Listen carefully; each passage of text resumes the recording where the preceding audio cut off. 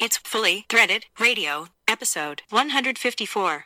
Despite some of the walking back of the reopening process, particularly in states like California, Arizona, Texas, Florida, we do not believe that there is a high probability of a major kind of statewide or countrywide shutdown with corresponding full-on stay-at-home orders and business closures, which at the end of the day, that's what really matters from an economic perspective, is taking the emotion out of all the COVID-19 data and looking at, what are the economic perspective of this pandemic. And right now, what we're not expecting that to be leading to a secondary wave of closures. And so the expectation is that the worst impact from an economic perspective and from a healthcare perspective is likely in the rearview mirror. 2020 should be a great decade for American business overall and for American manufacturers in particular.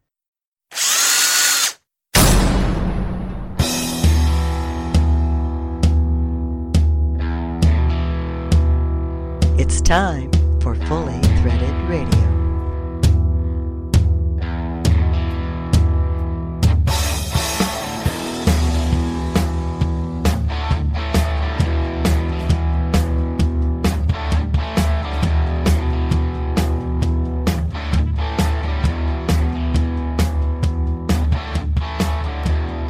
It is Fully Threaded Radio, voice of the FCH Sourcing Network. For over 10 years now, this is Fastener Talk Radio, available anywhere there's an internet connection, which is perfect if you're on the road, but chances are you're at home, either working from home or doing something from home. Hi everybody, Eric Dudas here with you. It's so good that you clicked in, and the co-host of Fully Threaded is with us as well. I know where he is. He's at home too. Hey Bri, how you doing? Well, I'm sort of okay, actually. I mean, I'm stuck at home, staying at home. I'm sick to death of being at home, actually. Other than that, I'm working away and achieving things, I hope. Well, I've been watching some of the projects we've been working on melt away, so I know you're up to good. And of course, full disclosure, you did get the chance to swing out to the Cleveland area for a few days. It was great to see you. But yeah, other than that, it's been a lot of sort of the summer doldrums creeping in amid actually some pretty fast fastener industry activity, though. So that's the backdrop for all of this. Of course, we had a soundbite from Alex Chasovsky. He's our opening segment on the podcast today. He's with ITR Economics. He had a lot to say, and of course, that was a fairly exciting soundbite, Bri. I pulled that one out to, I guess, kind of buoy people out of their potential stupor at home. They need some buoying, too. Yeah, well, a lot of us do, I mean, there's a whole lot going on that, frankly, let's face it, you just don't want to really look at. And amid all that, there are some very exciting headlines in the fastener industry. So we'll get with Alex Chasovsky shortly, and he'll do a recap on the presentation that he made to the NFDA recently. Actually, they looked at what they call the black swans, and tell us what that all means and what we should be expecting for the near term, all the way up until 2022 is pretty much the gist of what he's going to discuss today. Okay, good. During the feature segment on today's episode, we'll be speaking with O.J. Simpson and Bernie Longen of LinFast Solutions Group. The recent headline there, those two gentlemen were elevated to leadership positions in their respective divisions. There have been a lot of outstanding questions about what's going on with LinFast over the last year or so. They'll clear a lot of that up, let us know where things stand today and what they're rolling out to the industry. Also, further to the theme of exciting headlines in fasteners, the Fastener Distributor Index numbers in June really got a lot of people's attention, and I mean that in a good way for a change, Bri. Yeah, I know. An unexpected turnaround, I guess unexpected by many, but nevertheless, there it was. Tim O'Keefe is the CEO of GL Hewitt. He'll be joining Mike McNulty on the Fastener News Report today. They'll share their take on what exactly those numbers mean and drill into the specific areas that go into the FDI. And as always, Carmen Vertullo's got the Fastener Training Minute. If you handle nylon insert lock nuts, or you know someone who does, You'll get a lot out of Carmen's presentation today. That should be quite a few of our members, actually, and listeners. Thanks again for clicking in. And Brian, I will thank you in advance for shouting out the fine list of sponsors that make Fully Threaded Radio a reality. Yeah, good.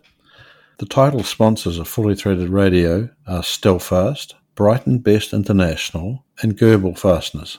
Stelfast, for service you deserve and people you trust. Brighton Best International, tested, tried, and true.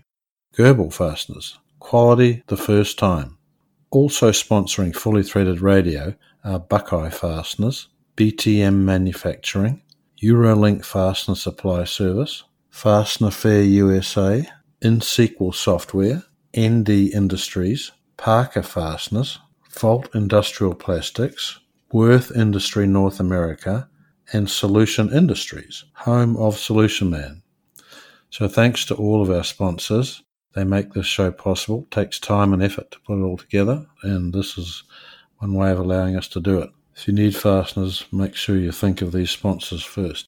It's a strong group we've got. We're very grateful for it, and we're grateful for our ever-growing audience. Please let us know what you think of the podcast. You can reach out. Our email address is ftr@fullythreaded.com. Or if you prefer, you can always put a message in a bottle and throw it into West Branch Reservoir. Right. Preferably Silver Creek. I'll pick it up next time I'm out there. Yes. Yeah, that's the way I feel sometimes, Bri, with the way communication is. You know, you were all at home, but yet you keep missing people. You really wonder about the calls that continuously go to voicemail, don't you? Yeah. Or that don't get returned. The summer doldrums are definitely setting in. I can feel it. Again, fortunately, business is still pretty good. And before we really get going on the podcast today, I want to start things off by congratulating one of our just mentioned sponsors. That's Eurolink Supply Service. Congratulate them on their 20th year in business. That is great and a great achievement. It is. It doesn't happen to every business, that's for sure. And to commemorate this year, Craig has released yet another of his awesome T-shirts. Cool. Yeah, which in keeping with the rock and roll tour theme, features the punchline, Stay at Home Tour 2020. Oh, how very appropriate. Yeah, so way to go, Craig and company. You can see the new tee on his LinkedIn page, which is where I caught a glimpse of it, and it was just so appropriate. So thanks for the T-shirt. I'm sure there's one in the mail for you, Bri. Cool. And if you're a Eurolink customer, my guess is there's probably one in your future as well, although don't want to put words in Craig's mouth, but that's the kind of guy he is. And thanks for the T-shirt in advance, but also thanks for giving me really the title for today's episode. So it'll be Stay at Home Tour. I think that's probably better than what I was going to use. I was going to dovetail off of Alex's presentation on the black swans. Oh, yeah. But a little bit of a downer. I think I prefer the T-shirt theme, okay. Yeah, and I just wanted to avoid any more reason to be down. Nobody needs that today, right? Right. All I need now is a gym to open so I can wear it. Yeah, well, that's a whole nother issue. Right. You're still not working out at home, huh? Well, I don't really have the sort of space that you have. And the answer is I'm not. And it really, it's sort of, I think people who get used to working out, you get into a routine. And when you, suddenly the routine all breaks apart, it's really awkward. I used to use my workout time was, I always worked out in the morning. And that was sort of when I'd work out the things I was going to do over the day. And you'd set up the priorities and things and everything. And so it's a whole structure that's sort of missing at the moment. Well, maybe you should give Rich Cavoto a call and get some tips from him, Hey, everybody, check out episode 152. This is turning into kind of a redux. But I'm sure he's got some training tips for you. In any event, whether you're working at home or you're one of the lucky few that are working at the office, or even luckier, you're on the road and you're making calls of some kind, Thanks for clicking in. This is Fully Threaded Radio. We'll be back momentarily to put a wrench to this one. Right. 2 men, 1 server, a fastener dog, and a stunning lack of more lucrative alternatives. It's Fully Threaded Radio. At Brighton Best, we continue to expand our wide range of products, including stainless steel and metric fasteners. Our family of brands include Preferred, US Anchor, and Ironclad Performance Wear. BBI has been a trusted partner since 1925. With award-winning hand tools, gloves, and drywall screws, BBI is the largest master distributor of fasteners in the USA. Tested, tried, and true. We are Brighton Best. To learn more about Brighton Best, visit brightonbest.com. Goebel Fasteners presents the Go-Lock Structural Interlocking Blind Rivet, available in aluminum, steel and stainless steel with diameters 3/16 of an inch, 1/4 of an inch and 3/8 of an inch. The Go-Lock is one of the most versatile and common style of structural rivets on the market today. Paired with the AirPower 3 pneumatic tool, this combination proves efficiently robust for truck and trailer applications, where the need for heavy-duty fasteners is required. With its high-strength features, it is clear why the Go-Lock is the best-performing structural blind rivet in the market today. Goebel Fasteners. Quality the first time. GoebelFasteners.com.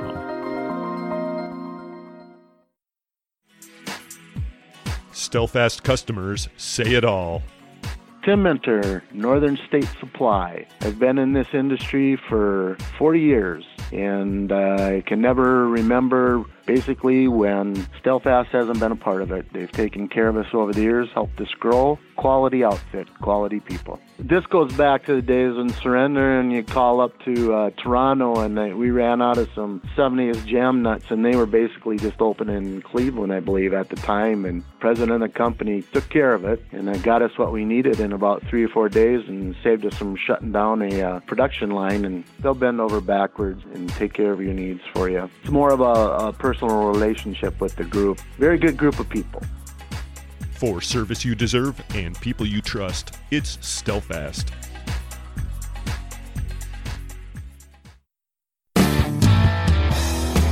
Hey, this is Clayton Allen from Buckeye Fasteners in Cleveland, Ohio, and you're listening to Fully Threaded Radio.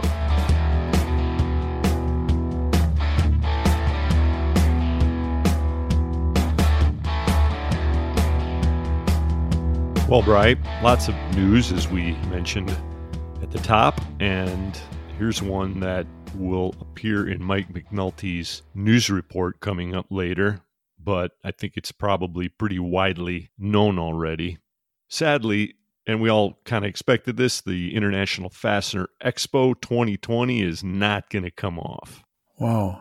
I sort of was expecting it, but it's, I guess it just means the years can continue as it started off as sort of a mess. More staying at home, in other words. Yes, I know. I'll be staying at home.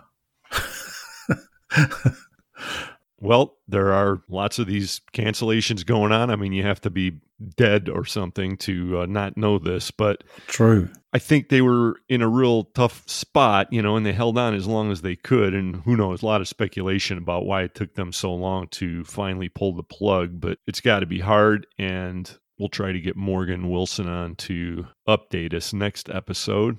He did send a lengthy explanation note out to the industry.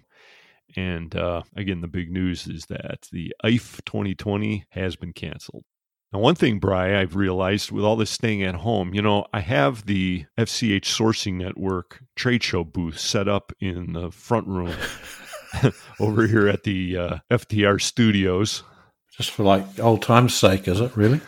You just go and set this up somewhere in your bedroom or somewhere? It's not my bedroom, but I had it actually as the backdrop for that big IFE Zoom conference that I was involved in a few weeks back, and I just left it there. What I noticed is not only is it a great looking backdrop and trade show booth, but you turn it around, it works great for hanging clothes. Oh, I'm sure it's very useful. Okay. Thought of using a wardrobe. I mean, they work as well. With my lifestyle, I never know where I'm going to be. I stay at home, but it could be any one of several homes. So all these things you find out. And I'm also conjuring up a new marketing idea for FCH, Bri. I'm calling it the Vegas dividend.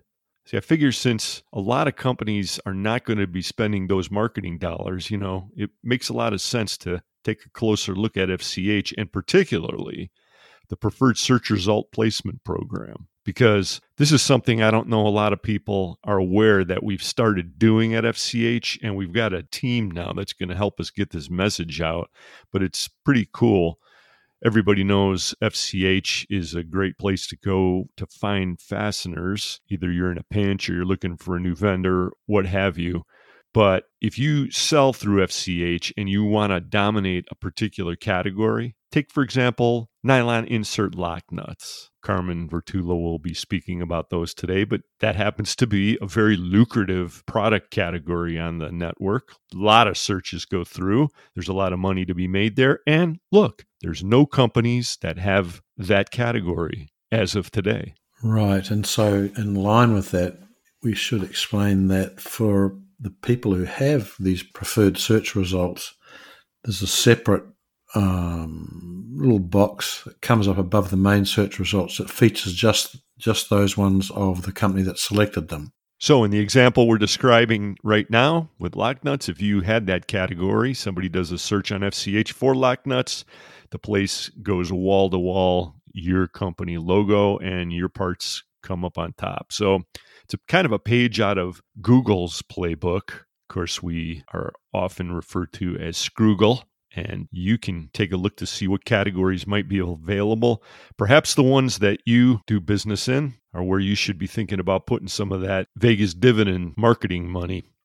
Get out to fastenersclearinghouse.com, go to the advertise page. There's a link that shows all of the available categories. Again, that's Preferred Search Placement Program. Brought to you by your friends at FCH Sourcing Network. Fasteners Clearinghouse with an S. And the S is for stay at home. Yeah, it is. Oh, good. Yeah, we're just tying it all together, Bri. I can tell. Well, that's going to roll us into this conversation with Alex Chasovsky of ITR Economics. I'm sure this is the first time we've actually had someone from ITR talk with us on the podcast. Yeah, it is. I'm very glad that he took the time. I want to point out that Alex did mention to me off mic that the one thing about all this information that he shares is he wanted to be sure to let everybody know, the only way that you can really keep on top of developments is simply by keeping on top of developments. In other words, things are continuously changing. And in today's business environment, we're going to be talking about black swans. By definition, things happen that nobody really expects. So I guess when you're in the economics business, you kind of have to put that asterisk on everything that you say. So having said that, the main points of the presentation. Now, keep in mind, when he made this presentation to the NFDA, it was like 90 minutes and some Q&A. He jams it into under 20 minutes during the conversation today. It's really information dense. And if you didn't hear the NFDA presentation, this is for you. If you did hear it, it's a good refresher. Right. I also asked him, Bri, specifically, and again, this was off mic, but why didn't he mention the Fastener Distributor Index in his comments? Put him on the spot, so to speak. Well, yeah, I didn't want to do that, on mic again. But I did want to know, and he really finds the FDI interesting. But again, it's one of these things in their business, they have to be very careful about all the sources they consider, and they are. And the benchmarks they use are all pretty tried and true. I mean, they don't share their proprietary recipe necessarily, but they do look at the FDI. I've been sending the FDI to ITR for a long time now, but to Alex in particular for a few months. And I think it just came down to simple communication in this case. And I think he's going to make mention of the FDI because he does look at it. And he just had a lot of facts and figures to juggle. But rest assured, they're paying attention to all the good work that everybody out there in the industry who participates in the FDI that we're all doing. So that was good to know. Right. And if you're not participating, then you should be doing so, okay? Because the more people, the greater the accuracy, like any survey. And we've got over 8 years of data now. By the way, he said they typically don't even look at an index unless it's got 10 years of data. So we're getting there. With that, why don't we play this conversation? Right. Well, the fastener industry is always fortunate anytime we have a chance to hear from the people at ITR Economics. And the NFDA did a great service to the industry when recently, actually it was June 22nd, we heard from Alex Chasovsky. He is Director of Speaking Services at ITR. He's with us now to recap a little bit of what he discussed back in June. Hi, Alex. Thanks for joining us. Absolutely. Thanks for having me back, Eric. Appreciate it. Great presentation you made that day, and a lot of people were tuned in, but fortunately for us, you're going to give us a recap because I think things have developed since that day. Plus, there's a lot of people in the audience who might not have had a chance to attend. I know it was a long presentation, but do your best to summarize it for the fully threaded audience now. Yeah, absolutely, Eric. I'm happy to give you kind of our current view, our expectations for the recovery in the U.S. economy, obviously from the black swan events that we saw in the first quarter of this year, namely the COVID-19 pandemic, as it's still unfolding and affecting business all around the country and around the world, really. And I think the second black swan event is also important to mention, which was the collapse in oil and gas prices. When we look at the industrial economy, we think that that also has a substantial impact on our outlook. So if I were to summarize it in a concise way, we are essentially saying that the worst impact of the pandemic was concentrated in the second quarter of this year. We're expecting the beginnings of an improving trend in the economy to emerge in the second half of this year. And really, when you talk about the business cycle in this country, the way that we look at it is there are four phases of the cycle. There's recovery, there's growth, which is accelerating growth. That's typically called phase B. There's the slowdown phase, and then there's the recessionary phase. Right now, very clearly, we're in that recession phase. We do expect that to give way to a recovery trend in the industrial sector in the early part of 2021, and then to really start to see some of that momentum build over the course of next year. When we track the data, when we look at the indications that would support this outlook, we're really looking at three different things. The first thing is we're constantly paying attention to all of the information regarding the coronavirus pandemic. And here we're tracking both the surge in cases that's going on right now across mainly the Southwest and Southern states in the country. But at the end of the day, really the data that we rely upon most is the deaths. That's the numbers we deem most reliable. And so as a result, what we're looking at there is, despite some of the walking back of the reopening process, particularly in states like California, Arizona, Texas, Florida, we are clearly not seeing the same type of swell in the death count that we saw during that late March, early April timeframe that represented the real initial surge in the pandemic in the United States. And as a result, we are right now watching this very carefully, but we do not believe that there is a high probability of a major kind of statewide or countrywide shutdown with corresponding full-on stay-at-home orders and business closures, which at the end of the day, that's what really matters from an economic perspective, is taking the emotion out of all the COVID-19 data and looking at, what are the economic perspective of this pandemic. And right now, what we're not expecting that to be leading to a secondary wave of closures. And so the expectation is that the worst impact from an economic perspective and from a healthcare perspective is likely in the rearview mirror at this point. The second thing that we're tracking are leading indicators of economic activity. We have a dashboard of kind of the top 12 indicators or so.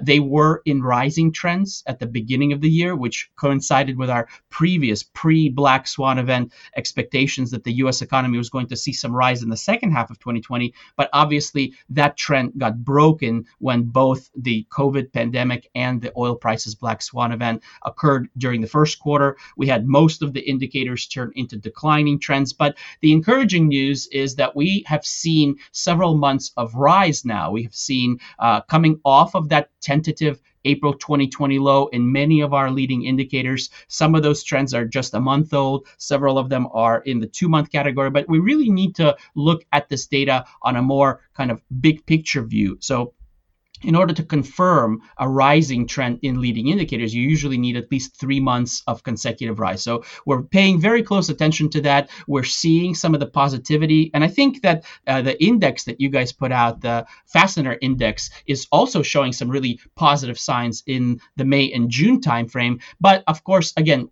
as economists, as macro thinkers, we need that trend to continue. So we're looking for that confirmation in the June, July, August timeframe. And if that does continue, that we're certainly going to be much more confident in the timing expectations of our turnaround. We've also decided that looking at monthly data is not as helpful as it typically is when you're dealing with black swan events. So we've incorporated some weekly economic indicators that we're tracking. And consistently across the board, they're basically saying the same message, which is you are seeing rising economic activity off of a mid to late April 2020 low. We've seen that carry through June. We're still waiting for a lot of the July data, but I can tell you that kind of tangentially speaking, when we talk to our customers, many of whom are industrial manufacturers, we are starting to see some signs of a slowdown in that recovery occurring in July. I think there are likely many factors behind it, but certainly kind of some cautious thinking and behavior emerging as we see these swelling cases and some walking back of the reopening talk across the country is playing a factor in that. But so far, so good. The weekly economic index from the Federal Reserve Board of New York has been in a nice, consistent rising trend. When we look at the housing market, that typically is kind of the canary in the coal mine for us. It usually has about a year lead time to the industrial economy, and that's been rising off of a mid-2020 low. And so if you add 12 months to that, that kind of supports our expectations of a low point in the industrial economy happening early next year. We've got other things like the movement of freight around the country, both in terms of the intermodal rail traffic and the truck freight recovery index.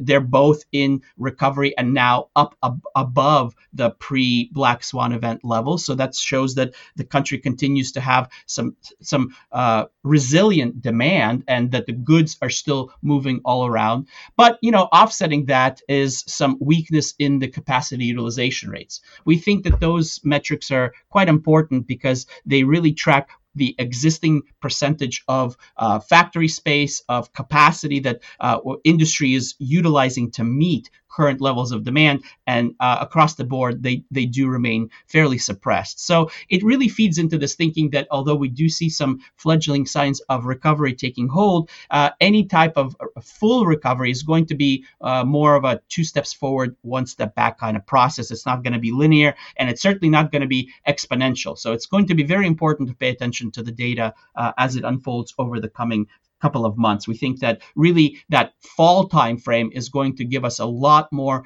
confidence in talking about the specific timing of the low point in the business cycle in this country. And then the very last thing that I'll point to is the huge amount of stimulus. We're looking at this very carefully. It's really unprecedented in nature, in the sense that it blows anything that the Fed or that Congress did during the 08-09 Great Recession completely out of the water. We think that support, that mitigation strategy that the government is leveraging to try to offset the worst impact of the pandemic right now, it takes some time to filter through. So we still think that it's going to be a nice boost to the economy in the second half of the year, especially as we discuss the third round of the CARES Act, or as the Main Street lending program hopefully gains some momentum and provides businesses with the liquidity and the cash they need to get through this difficult period of suppressed orders and get into that position to take full advantage of the rising trend that we're expecting next year. So those 3 things, the latest data from the pandemic, the input from the leading indicators, and this expectation that the stimulative and the supportive action from the government still has a big role to play in the recovery profile really comes together to support our view that we're going to have some improvement in the second half of this year, but really the low point is going to be, from a cyclical perspective, early 2021, and then the rising trend will be felt much more by the fastener industry and by the industrial economy as a whole as we get into that mid-2021 timeframe. Wow. Well, you packed a lot into those comments, as you always do. Thanks for that, Alex. And, I say this, during the Q&A portion of your recent presentation, one of these questioners asked you sort of one of these apocalyptic style questions about, is this the end of the monetary system as we know it? And the ITR outwardly is, I've always regarded you folks as Austrian economists, and you gave a real Keynesian kind of an answer. But I hearken back to, it was either Alan or Brian's comment during the previous ITR presentation to the industry, and that was, you can't fight the Fed. So your point number 3 is well taken. Like it or not, this is what's happening. We're going down this road. But I also want to rewind to your business phase comments, because if we're still approaching phase B, which last time I heard from you, it was 2022 was your estimate, that plays into the big takeaway quote I had, which the decade of the 20s belongs to American business. And it sounds like ITR is still on board with that idea. Yes, absolutely we are. We think that in particular, American manufacturing should benefit longer term from some of the trends that we saw start as far back as 2018 with the onset of the trade war. But really this notion that, the single focused pursuit of the cheapest manufacturing is no longer taking the same type of precedence or priority in many of the decision makers' mindsets. They recognize, both with the trade war impact and now with the disruption that we've seen to supply chains as a result of the pandemic, that there are other factors that really need to be weighed with more gravitas when you're contemplating decision making and investment. And so we think that, not only as a longer term trend, but we're already starting to see companies take advantage of some unique opportunities that companies are starting to identify holes or gaps in their supply chain, their overt reliance on sourcing from Far East Asia or from Eastern Europe, and realizing that there are many things that can disrupt this and really put the business at a significant risk. And so they're identifying these gaps, and in some cases we actually see some new business formation happening to fill those gaps. That comes with the realization that yes, producing in North America, in the United States in particular, is not always going to be the cheapest option, but it's going to come with some great benefits. For example, shorter lead times, more quality control assurance, and this resiliency in terms of being able to say, I have a reliable source of production that is not going to be disrupted by geopolitical or health events or weather-related events to the same extent as what we've seen with the disruption caused both by the trade war and by the pandemic. So we believe that there's going to be some very positive momentum as a result of all of this for U.S. manufacturing in general. We think that companies should be looking very proactively for opportunities in this space, whether that means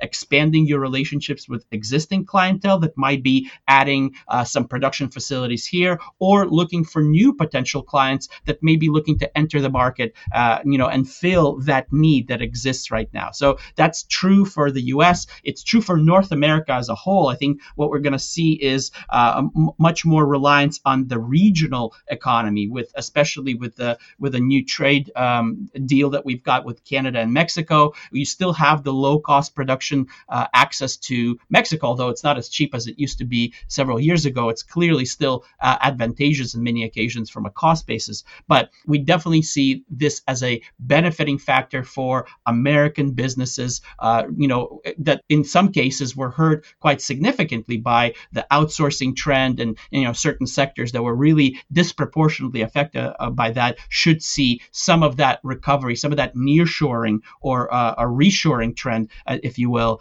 benefit them over the next decade. And I think that goes into this thinking that 2020s should be a great decade for American business overall and for American manufacturers in particular. Well, I think you've got a lot of people's attention there, Alex, because reshoring and nearshoring are huge topics ongoing on the podcast, and it seems like there's movement there. So we're going to be keeping our eyes on that. We'll be keeping our ears on everything that ITR Economics has to say. Everybody, you can get out to itreconomics.com to plug into that world. Of course, the NFDA and some of the other associations support presentations from time to time. Take advantage of those. It's always time and money well spent. I want to finish up with a real easy one with you, Alex, and that's something that we've always been scratching our heads about around here. Of course, we're dealing really with theater of the mind mostly. Now, and I know you're going to be straight with us because you're a straight shooter. Is Brian and Alan really the same guy? Come on, let it out.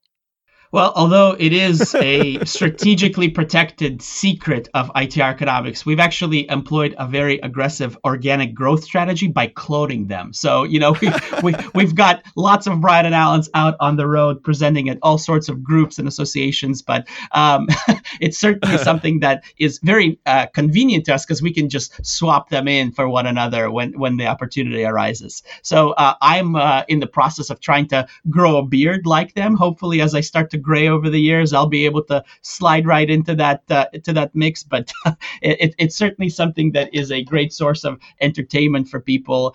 Whether they have Alan or Brian, they get a great experience. And in reality, I think their personalities are actually quite different. The sense of humors are quite different. And if you spend some time with them, you'll be able to tell them apart quite easily.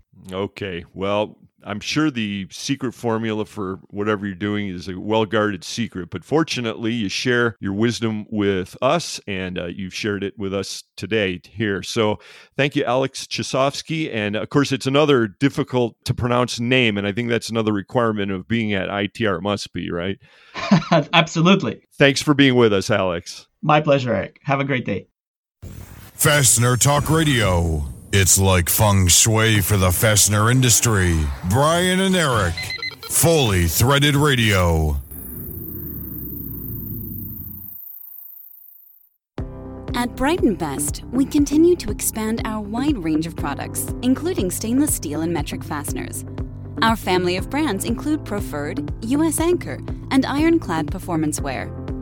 BBI has been a trusted partner since 1925. With award-winning hand tools, gloves, and drywall screws, BBI is the largest master distributor of fasteners in the USA. Tested, tried, and true. We are Brighton Best.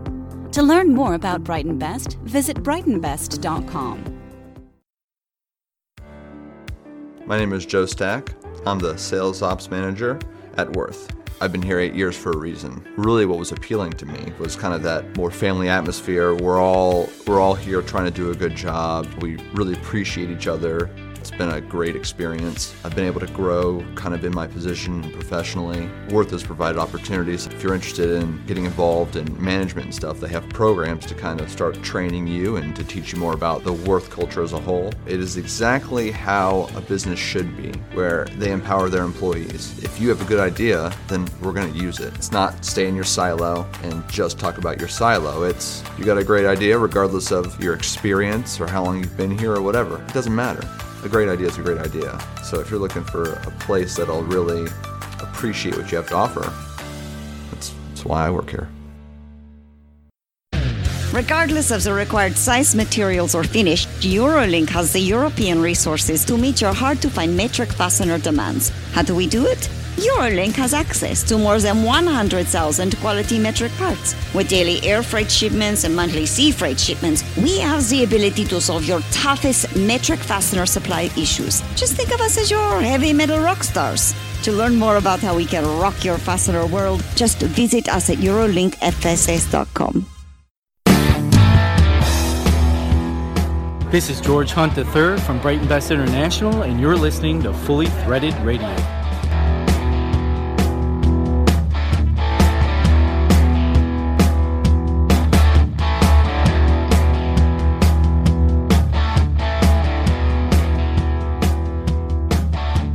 Brian and Eric back with you on the online fastener boogie machine, Fully Threaded.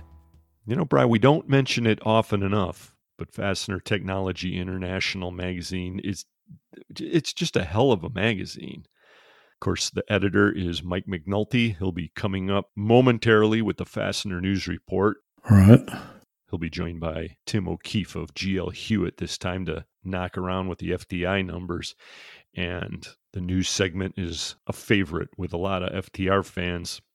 Of course, it's sponsored by Volt Industrial Plastics. And I will also point out that the title sponsors of Fully Threaded Radio are Stelfast, Brighton Best International, and Global Fasteners.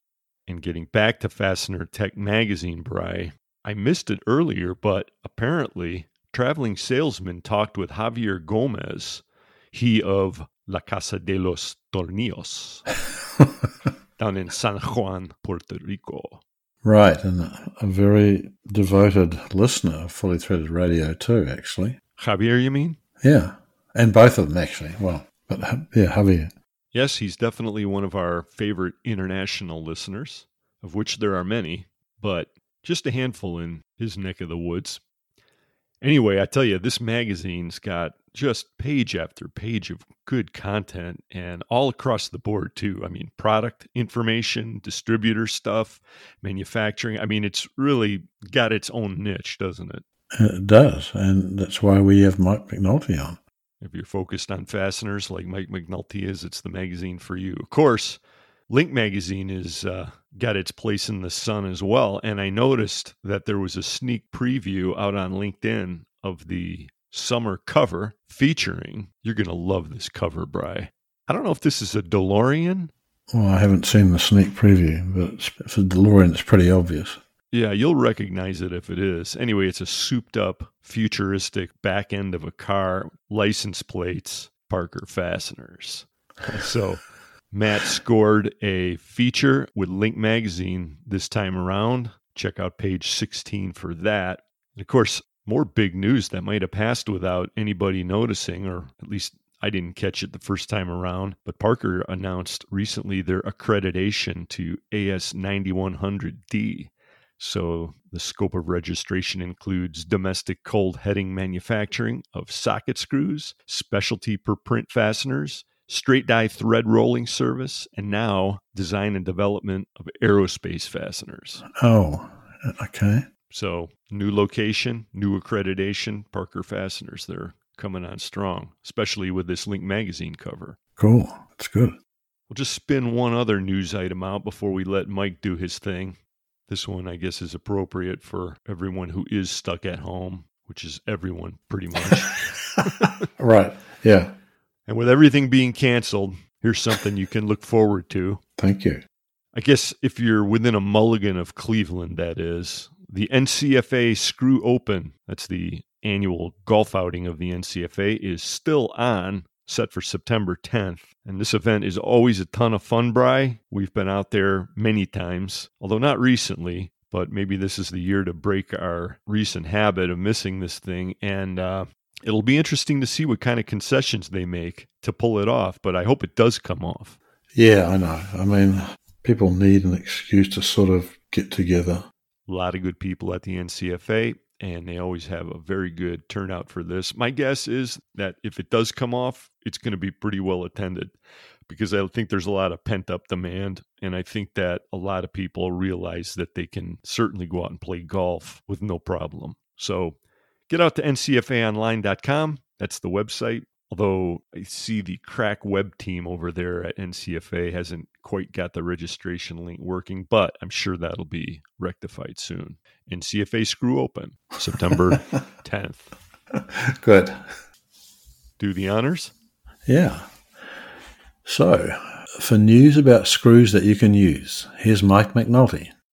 Thanks, Eric and Brian. This is Mike McNulty from Fastener Technology International Magazine, bringing you the Fastener News Report, which is sponsored by Volt Industrial Plastics, makers of the world's finest plastic fasteners. Sports franchises and college programs all over America are cowering in fear to stay out of the sights of Nike, ESPN, Disney, FedEx, Pepsi, and Amazon, just to name a few of the fraudulent humanitarian goons that are obsessed with lecturing the unenlightened masses. But I am still focused on fasteners and ready to deliver today's Fastener News Report. In this episode, Tim O'Keefe, Chief Executive Officer of GL Hewitt and former Associate Chair of the NFDA, joins us to reveal the latest results of the Fastener Distributor Index, also known as the FDI. Also in today's broadcast, we have our top story on the Linfast Solutions Group, as well as newsmaker headlines from industry names including Lisi Group, Brainerd Rivet, Advanced Components, Valley Forge, Distribution One, the IFA, and the NFDA. On the back page report, we're going to talk about nicknames, mascots, logos, and bullies. We'll get to all of that and the latest FDI results right after this. My name is Joseph Otrower.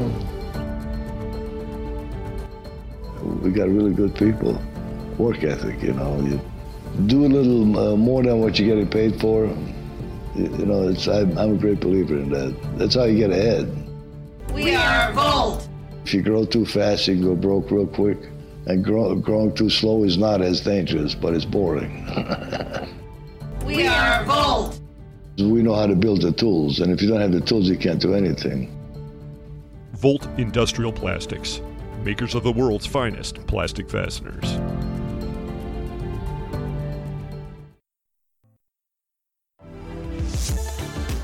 Parker Fasteners is your premier cold heading manufacturer, forging the future with precision and quality as our top priority. When you think of domestically produced sockets and tamper-proof screws from alloy and stainless, including A286, think Parker Fasteners. Our lockout line of security fasteners feature high torque, oval center pin design, and unique lobes that provide one-of-a-kind security for your customers. Our in-house 3D printing capability makes the prototyping process fast and affordable, and we're ready to produce your large or small run orders with highly competitive pricing and unbeatable lead times. So, forge the future with Parker Fasteners. Visit Parker Fasteners online today at parkerfasteners.com.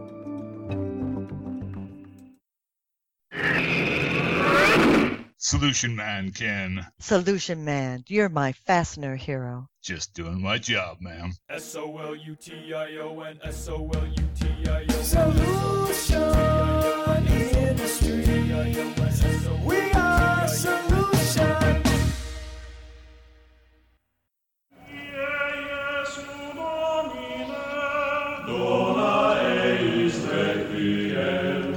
Mike McNulty. The seasonally adjusted Fastener Distributor Index for June was 56.9, a massive increase over the last 2 months of results, which were 45 in May and 40 in April. Fastener Distributor Index data is collected and analyzed by the FCH Sourcing Network, the National Fastener Distributors Association, and Baird.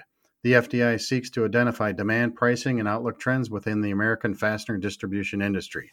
To get some insights on these results, we talked to Tim O'Keefe. He's the CEO of GL Hewitt and the former Associate Chair of the NFDA.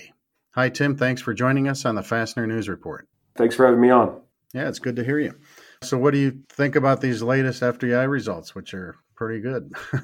First of all, we really appreciate you all putting this together, and we use the FDI internally as a benchmark, so we pay attention to it. It is a sentimental index, and so there can be some swings month to month, and so you have to kind of temper that somewhat. But it's good to know.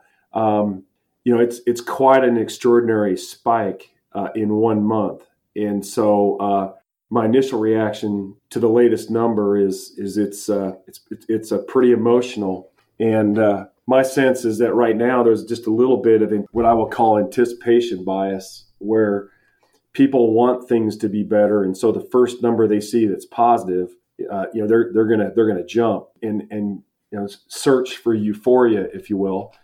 And I think across the industry, June was certainly much better than May, and so there's great anticipation for being positive. But maybe I look at the number as maybe a bit euphoric when you cast it against the realities, the underlying economic fundamentals.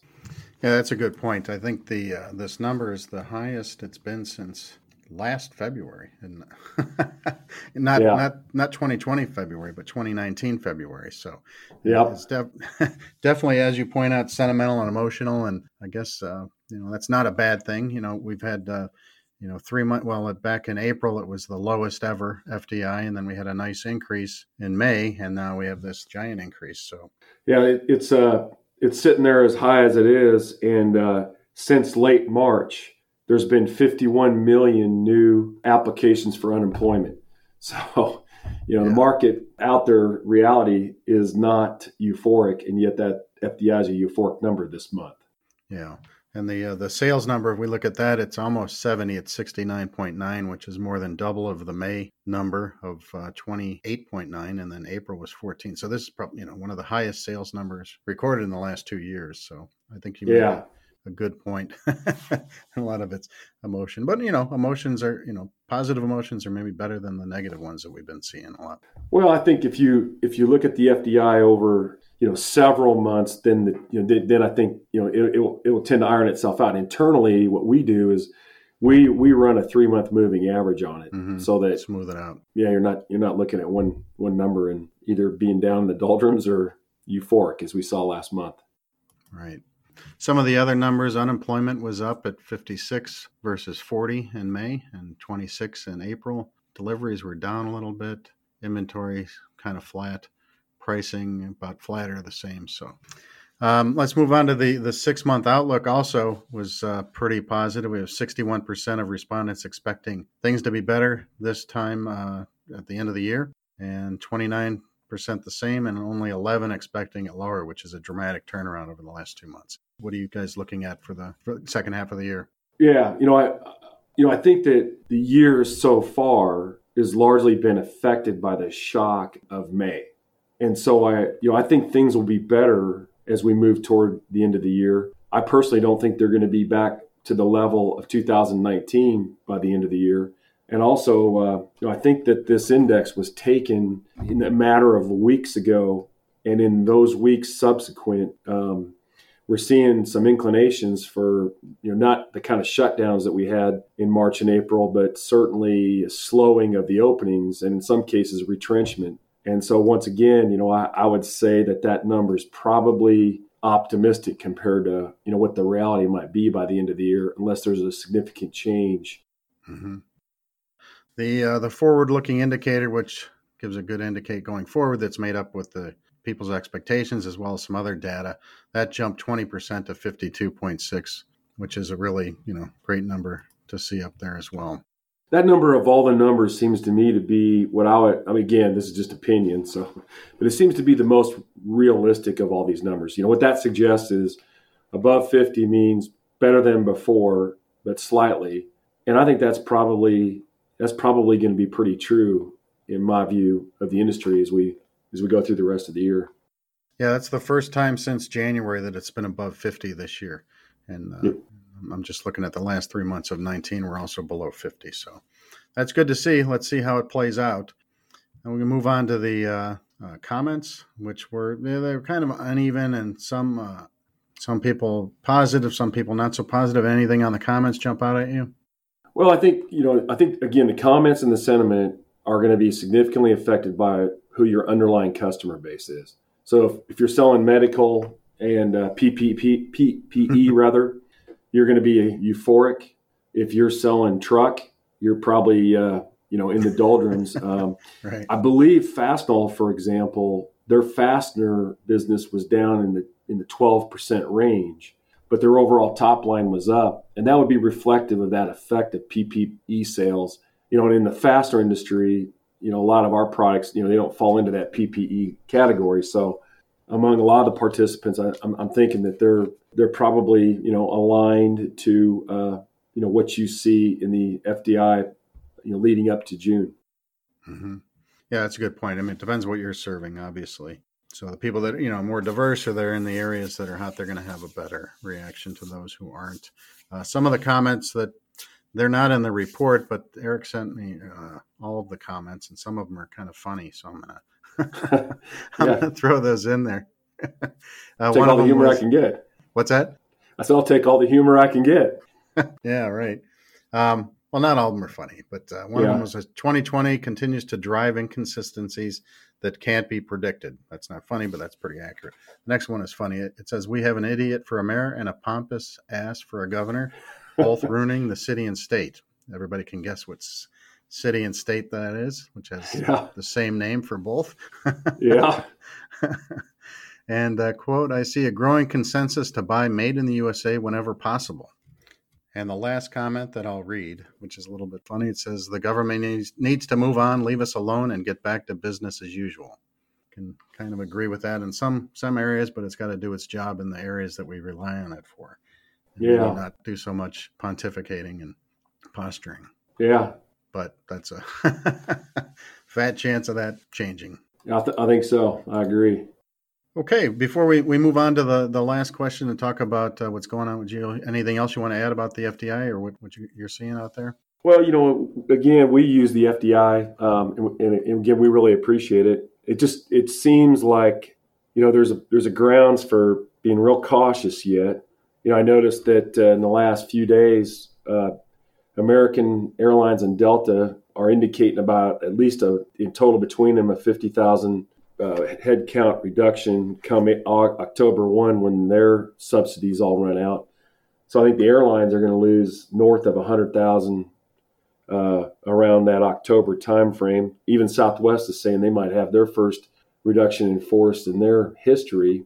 And, I think the PPP loan situation, extending that to 24 weeks is probably postponing, reductions in force to the end of that. So I think there's some negative elements here that aren't evident in the economy yet. And so I know we're going to be cautious. We're going to be cautious in planning our future, at least through the end of the year. Yeah, that makes sense. So, those are massive numbers when you talk about layoffs and then the effect it has on families and things like that. So that, as you say, the pain is being prolonged, and maybe they're banking on things improving before then. A few episodes back, we had the analyst on from Baird who does, puts all these reports together, and they're talking about whether we're going to have a V recovery or a U recovery or a W or an L. And, I was hoping for the V. This would indicate a V, but I think it's not going to sustain itself. The long recovery is more like what's going to happen. Well, the other thing is that I think people need to keep a watch for is, so far this has been really a business recession, depression based on demand. It has not been a financial one, at least yet. And, I think we need to watch the financial side. I saw the Census Bureau did a survey last week, and 12 million Americans missed their last rent payment, and 23 million Americans have little or no confidence in making their next rent payment. So what happens to residential real estate when people start, what happens to landlords that are expecting rent payments? And then when PPP money runs out, what happens to commercial landlords when businesses can't pay their rent? That can start to creep over into the financial side in the banks. And if that happens, things could get real bad. So those would be some things that I probably would keep an eye on, along with the stock market, where Tesla is now worth more than Google. Go figure. Right. I think I keep an eye on some of those things. Kind of hoping that this stays just as a business depression, because if it becomes financial, it could be another set of bad circumstances on the economic side. Yeah, well, that's all good advice, and a lot of things are out of our control. So being cautious and prudent is definitely a good way to go. Yeah. Okay, so in closing, I'll give you a chance to tell us anything new that's going on at GL Hewitt. I saw some news that you guys are now offering some DFARS compliant Make a Key stock. Yeah, we put together the engineering on drawing Monel key stock to the ANSI standard, which is very precision. And this is a big deal for gearbox, heat exchange, chemical, those kind of related industries, because typically the only availability for key stock in those segments is to take a slab or a round or hex bar and form it, milling it to size. This is product that'll be available DFARS compliant with all the certs and paperwork, right off the shelf. So we're excited about our new products, continue to expand our lifting hardware line, our pins line. And the other priority we have right now is continuing to refine and improve our customer experience, and put a lot into that. We're starting to use a lot of data analytics in that regard, so that we try and make people happy.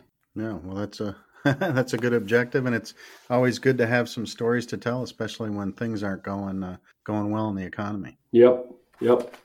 Okay, well, good. Well, it's good to have you on the show, and it's good to hear your insights and hear that things are going well in the middle of the country out there in Kansas. You bet. I always appreciate it. And again, we use the FDI. This is a valuable tool for us, and I'm really glad that you guys support the industry in the manner that you do.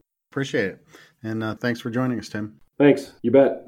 That was Tim O'Keefe. He's the Chief Executive Officer of GL Hewitt, and he's the former Associate Chair of the NFDA.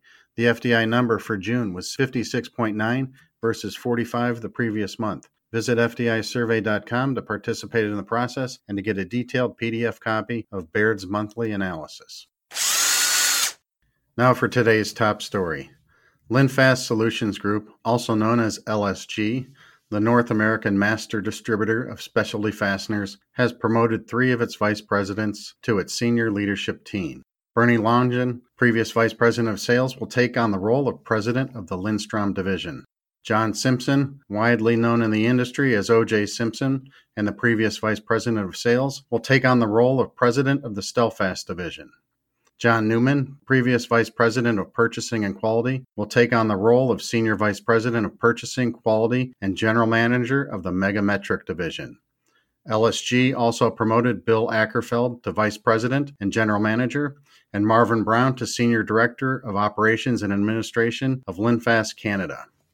CEO Bill Nikitas says, quote, "We are extremely pleased to be announcing the promotion of these 5 key leaders.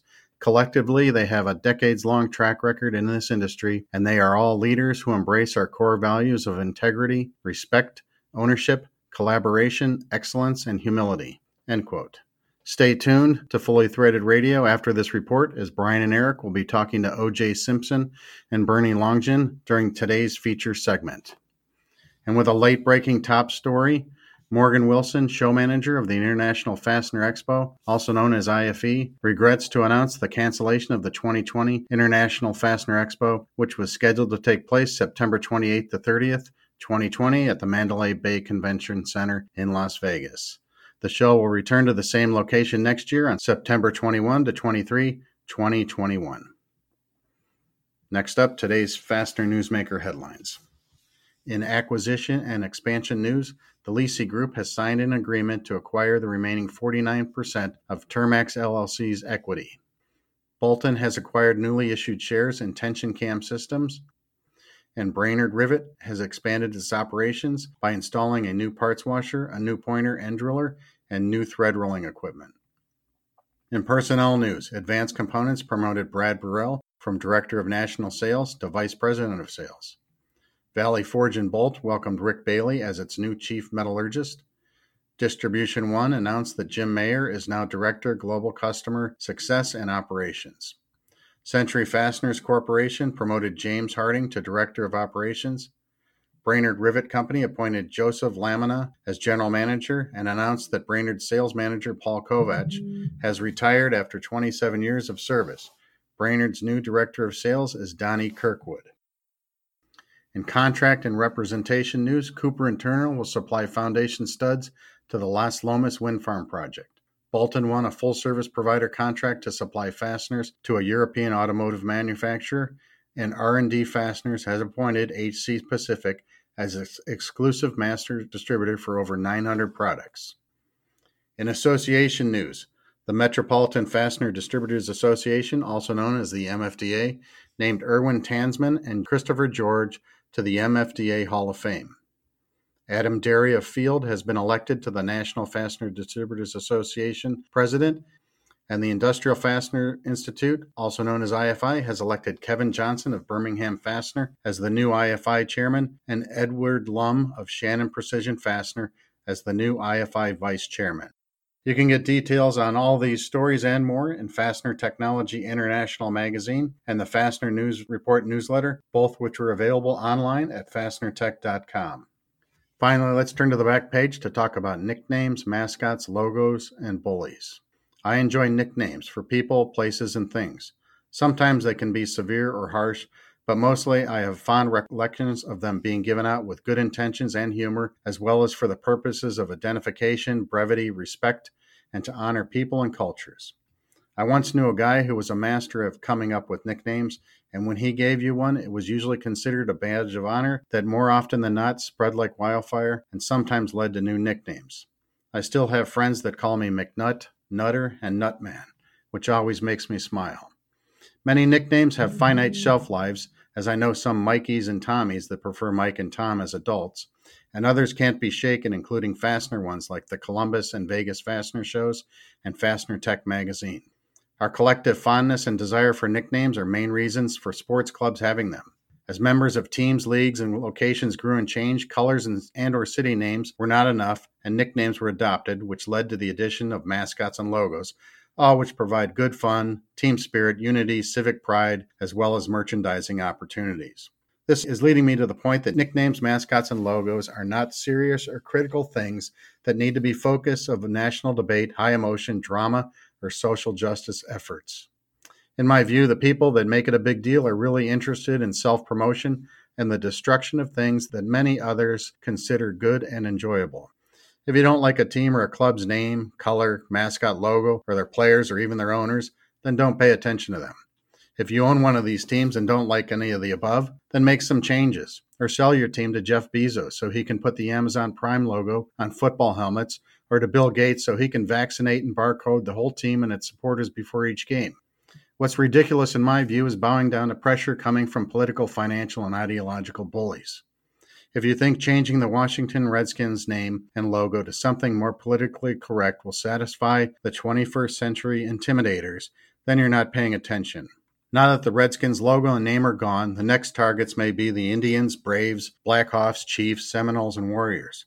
Then it might be the Patriots, Vikings, Yankees, Saints, Angels, Pirates, Browns, Kings, Knights, Royals, 76ers, and the Irish. Once all the human nicknames are gone, cities with human names will be targeted. Oh wait, that's already happening. Bullies always seek destruction, which is vastly easier than creating things or improving on good foundations. In a recent Wall Street Journal column, Elizabeth Bernstein writes, quote, "According to psychologists, bullies have 4 personality traits called the dark tetrad that often occur together. Machiavellianism, which is the tendency to calculatedly manipulate others for your own good. Psychopathy, that includes the lack of empathy and a willingness to take risks. Sadism, which is the propensity to derive pleasure from inflicting pain on someone else. And narcissism, an obsession with self and feeling that you are better than other people." Hey, these traits sound very familiar, and they grow like wildfire in the isolation that is provided by cell phones, computers, video games, social media, and internet platforms, and the 2020 COVID-19 quarantines. The only way to stop bullies from ruining good things is not to engage with their subversive outrage. The only winning move is not to play the game, as engagement always encourages more attacks. As for me, I will continue to say things like, "Go Tribe," and "Here come the Irish," and I will not spend any money on sanitized name, logo, or mascot merchandise. This has been Mike McNulty of Fastener Technology, bringing you the Fastener News Report. Please send your news, pictures, comments, corrections, or complaints to me at mcnulty@fastenertech.com.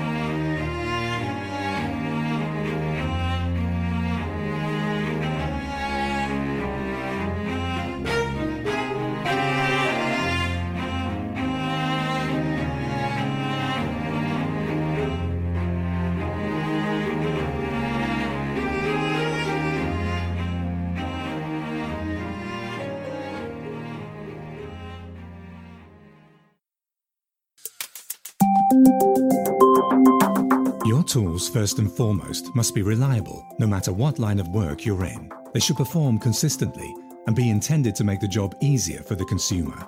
Ergonomically designed for reduced fatigue on the body and longer use on the job site. The Goebel Riveting Tool family provides this. Whether you choose from our cordless battery, manual, or pneumatic hydraulic tool options, all our tools provide the optimum power and reliability needed for fatigue-free work. Our most important attribute is the assurance that our tools are reliable and provide a solid level of craftsmanship. Quality, the first time. Goebel Fasteners, goebelfasteners.com. BTM Manufacturing is a domestic ISO 9001 manufacturer of threaded fasteners and bent wire products. From anchor bolts to studs to U-bolts, BTM is committed to making your per print special with the highest quality standards while meeting your on-time delivery schedule. Since BTM began in 1961, this family-owned business has remained focused on providing exceptional service to their customers. Centrally located in Kansas City, Missouri, BTM recently expanded into a 100,000 square foot facility, which allows for the production and manufacture of many projects simultaneously, both large and small quantity. BTM's website at btm-mfg.com allows you to submit custom quotes quickly and easily, and once you do, a BTM team member will contact you as soon as possible to discuss your needs. Are you ready to get started? BTM is. Visit www.btm-mfg.com today.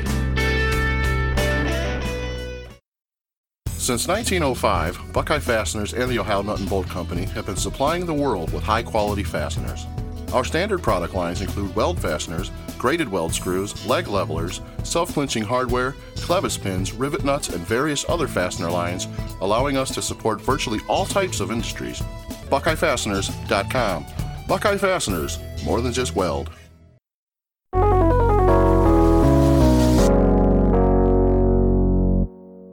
Well, hey everybody, this is Carmen Vertullo with the Fastener Training Minute, coming to you from the Fastener Training Institute and AIM Testing Laboratory in beautiful El Cajon, California. Today's topic, like many of our topics, came via an email question, or actually it was a problem that a client had regarding proper designation of nylon insert lock nuts. And there is a rather interesting, a little bit complicated way that nylon insert and all prevailing torque lock nuts are designated out of a standard called ASME B18.16.6. When we return, I'll tell you how to properly designate prevailing torque lock nuts, so you sound like a professional.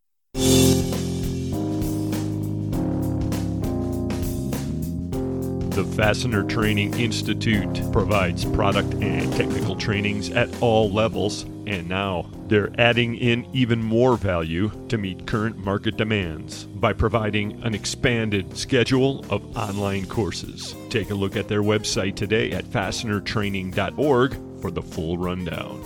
For yourself, for your team, for the industry. While you're out there, consider becoming a sponsor of the Fastener Training Institute. Details and contact information are available at fastenertraining.org. Now it's back to Carmen with the Fastener Training Minute.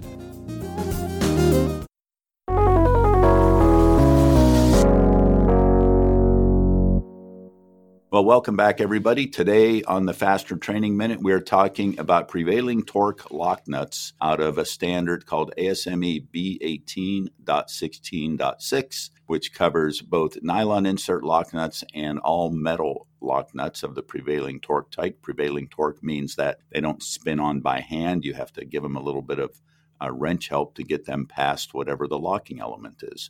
We're very often referring to these lock nuts incorrectly.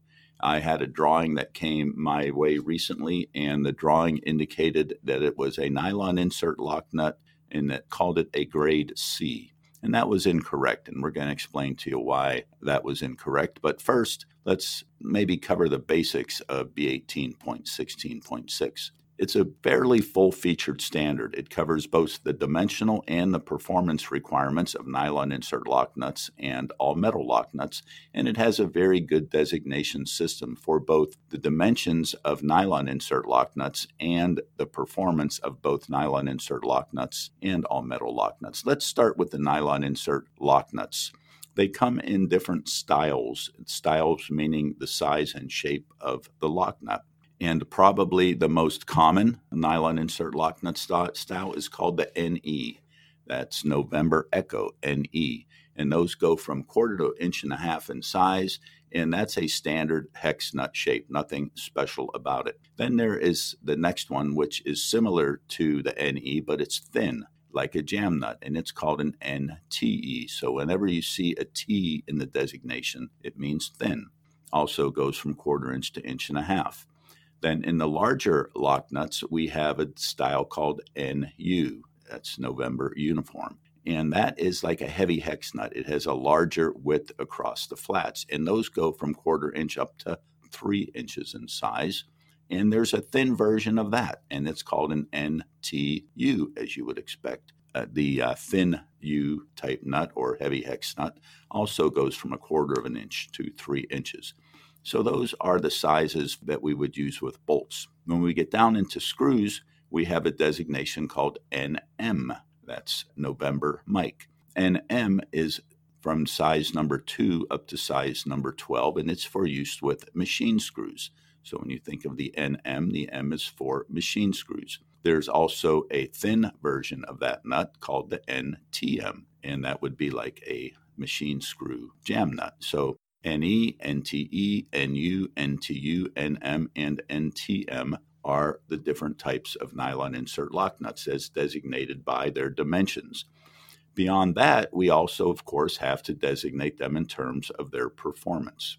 And in the nylon insert lock nut world, the performance are designated with a letter N in either a 2, a 5, or an 8, just like grades 2, 5, and 8. So the N2 nylon insert lock nut is a grade 2, the N5 is like a grade 5, and the N8 is like a grade 8.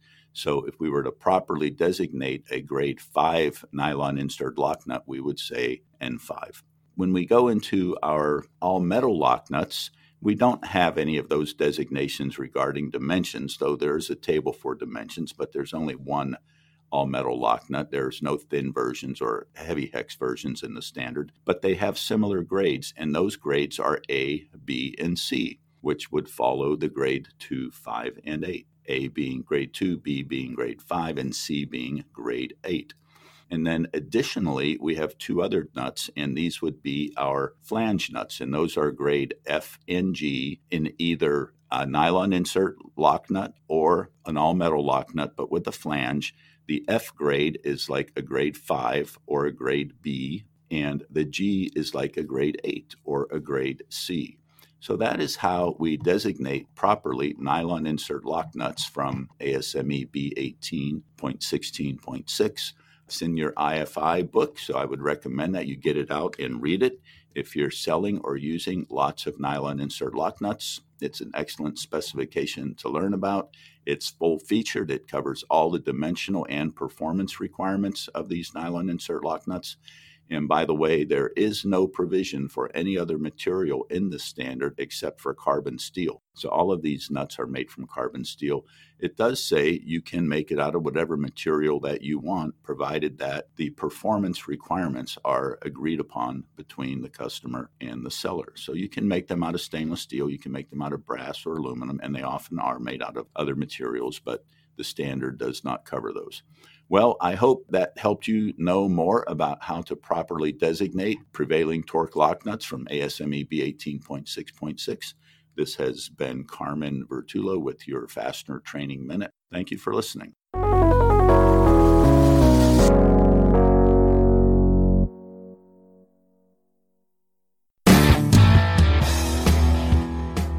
This is Leo Core, editor of Distributors Link magazine, and you're listening to Fully Threaded Radio.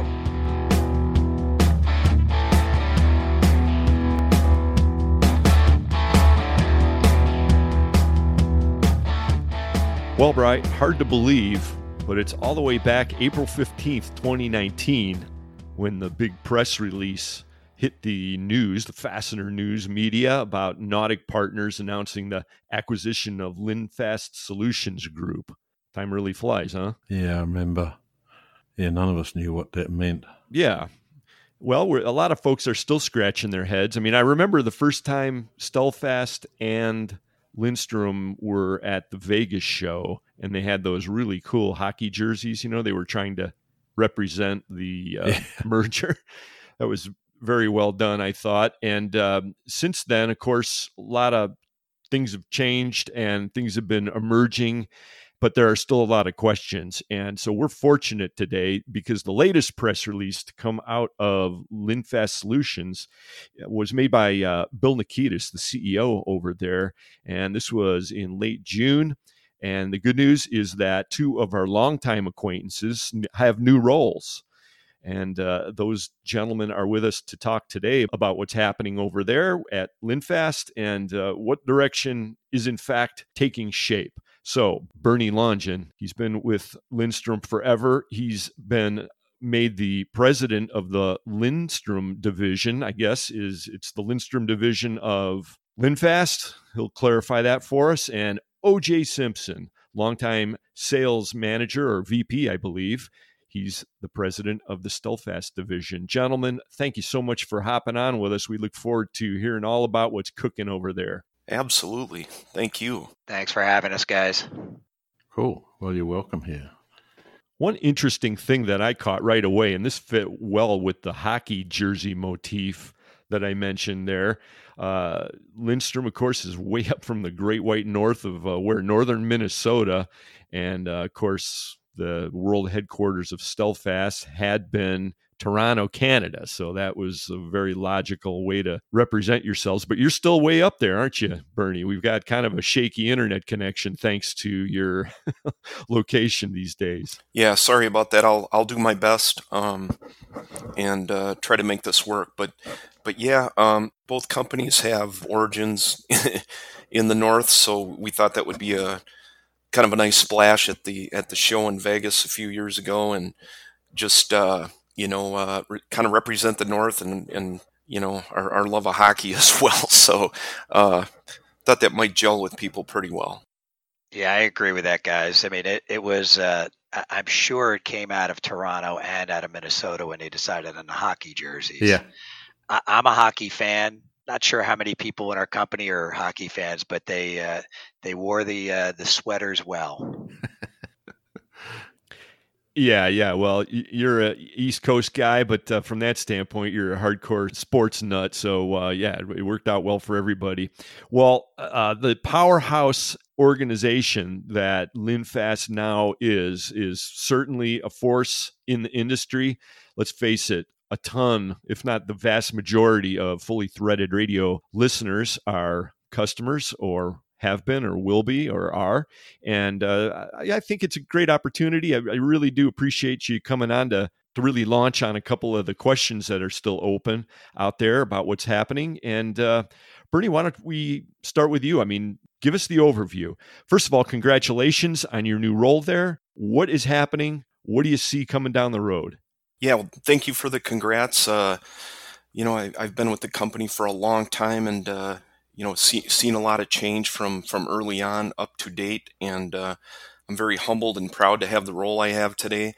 I know OJ feels the same. We have a long history of wholesale distribution into our industry, and we've made a lot of good friends over the years with our customers, and enjoyed doing business and making friends along the way. But today, through a lot of change, it's little bit of a different landscape for us today with being owned by private equity, Nautic. They've been really good and supportive partners to us. Bill Nikitas has, recognized OJ and I as the leaders going forward for the Linfast Solutions Group. And, we'd like to talk a little bit about today to specifically our friends and good customers out there about what is Linfast Solutions Group? What does it mean today? For many years in the past, Lindstrom has been very successful and synonymous with supplying metric fasteners to wholesale distribution. And in the same breath, with Stelfast and OJ, the bulk inch business has really been their forte and success. So what does that look like and mean today? Well, I think the expectation when the news broke was that, wow, they're going to merge and we're going to have this big entity out there that's going to be different. And in some ways it is different. In a lot of ways it's really the same. Lindstrom, we're going to stay along the lines of what we've always done in metric and Stelfast as well. But where it makes sense, we're going to integrate our company where it can benefit our customers and create a path of least resistance to doing business. And what that is analyzing the strengths that each company has. As an example, we're at Lindstrom, we're looking at, we try never to say no to our customers. We're very flexible and open We're very diverse in what we supply. We supply 250,000 plus SKUs and growing daily. We've been very successful in the secondary market, and when I say that, I'm talking about everything from from our mega manufacturing group, where we have the large diameter, long length, and special products, lots of machinery, inch and metric, cut threads, rolled threads, and then from there all the way to special platings, coatings, patching. In today's market and out into the end user, we're finding a lot of our customers, the vast majority, want to buy their products complete. They don't want to have to buy it and incur all the soft costs and expense and quite frankly, the pain of expediting and short shipments that comes along with plating, patching, and coating. And we've gotten very efficient in that market and have had a lot of success. So that, along with the significant packaging operations we have in Illinois and South Carolina, we're literally poised to do anything and everything we can for the customer. Custom labels, barcoding, kitting, literally anything and everything along the inch and metric line, especially with the support of the StelFast brand. They bring a whole new entity into the Lindstrom model, where we're able to, maybe in the case of where StelFast is really excellent at bulk and the customer's looking for that big quantity, nobody better. StelFast is by far the leader in that type of business. But when it comes to supplying all of the things that I wrapped around the Lindstrom line in inch, we now have a company where we can take that inch product and provide it to the customer in a broken quantity that may need a plating, a patch, a coating, a packaging job, maybe a kitting, and supply it that way. Not always good with metric, but now we have an opportunity to do it in inch. And then on the StelFast brand, I don't want to speak too much here for OJ, but they have full access to our mega locations and have done a fantastic job of reaching that customer base that Lindstrom hasn't had in the past, and supplying a lot of that metric and inch product through Mega as well, another avenue for StelFast. So in addition to that, where we can help broaden the offering in bulk, in metric, StelFast has full access to the Lindstrom inventory. So this is going to keep evolving into a hybrid company that can literally do anything and everything from small products, special products, inch, metric, small pack, custom pack, finished products, simply and easily to the distributor with as little amount as pain as possible, where that customer can get that product complete, understand what the cost is, and get it right back out to their customer quickly and efficiently. And in our models, we do no direct business whatsoever. We're here to support distribution. So there's never going to be a fear of us knocking on our customers' door. So we're really geared to support the distributor. Going forward, who knows? We're taking a hard look at expanding our packaging operation, which seems to be very good for us. We're very strong and healthy as a company today, stronger than ever. We're in a really good position today to really advance and accentuate what we do as a company. So that's what we look like today. We're going to be looking into different technologies for the customer, even by customer, to understand what is it going to take to do business with the least amount of friction. And OJ and I are going to head that up, and we meet often to talk about with our customers, what can we do better for you? So that's what it looks like today. Yeah, there's a lot of pieces to this organization. I'd like to know more about that mega piece, which was introduced some time ago, and it sounds like that's going to continue expanding. But let's bring OJ into the conversation here. OJ, congratulations also to you for your new role. Good man. And what can you add to Bernie's information? So, we had expectations, and I'm sure our customers did too when they heard about the combining of our companies, and we wanted to do things quickly. It is a slow process. We understand that people want to buy inch and metric product from one person, one company, and have it all shipped together. And that didn't happen right away, and for good reason. I mean, you do things quickly and you don't really do them right. You do them a little slower, you get it right, then you don't have to worry about it moving forward. We're truly testing the market right now. We've actually put a Lindstrom operation in our LA branch and in our Seattle branch. And so when they still have to call separate companies to place orders, but we're able to combine those shipments or combine a pickup, a will call, so they can pick up both metric and inch product. The expectation is that we do more of that. You know, I'd be hard pressed to give you a timeline right now when we see that happening, but behind the scenes, there are things that are happening now that could make that a reality to a lot of our customers around the country. It's been a good mix of companies too. Lindstrom is definitely well known for the metrics, Stellfast on the inch product. Bernie definitely knows Mega way better than I do, but Mega on the domestic manufacturing side. And we also own a company in Taiwan for manufacturing too. Lots of strong pieces to this puzzle that we're trying to put together. And we hope one day that everything will come together and we'll be able to, have this offering to our customers that they expected when they heard about this purchase. So does it mean then, for both of you, that sometime in the future, then a guy who's in somewhere and wants both metric and inch stuff can call either a single number, and whether it comes from Lindstrom or from Stellfast, it doesn't really matter. They don't need to know that. Is that how you hope to combine all these operations?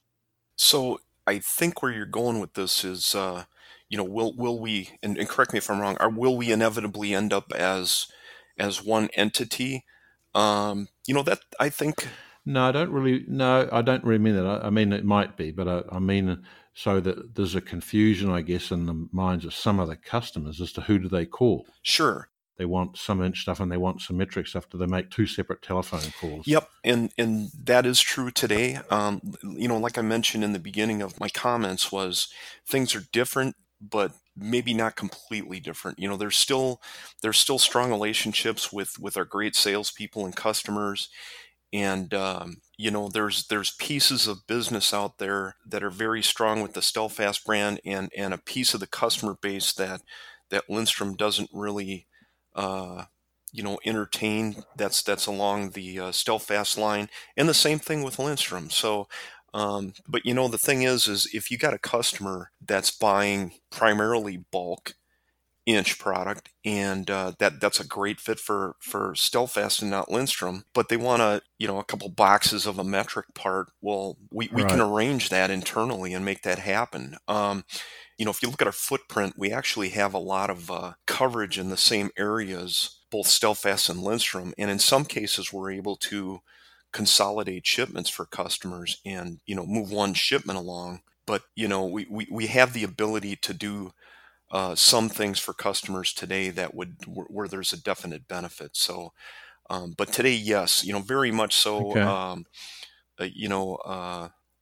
Still two separate calls, but there are pieces of it that we are integrating for the customer to make it easier to do business.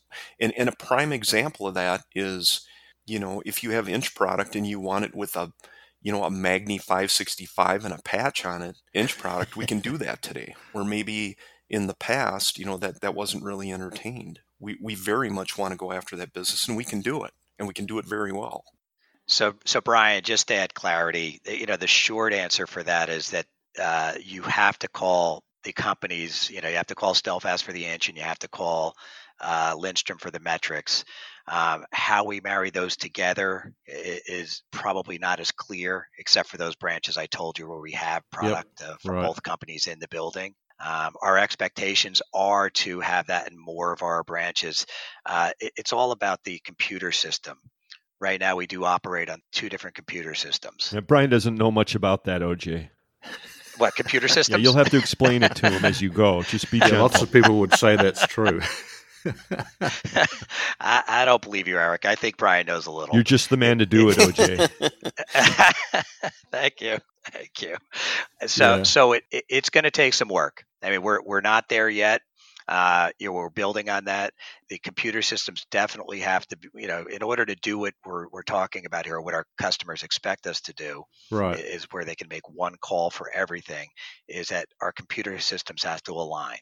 And then if we do finally bring out a web presence on there, all our products that we carry will be available on there.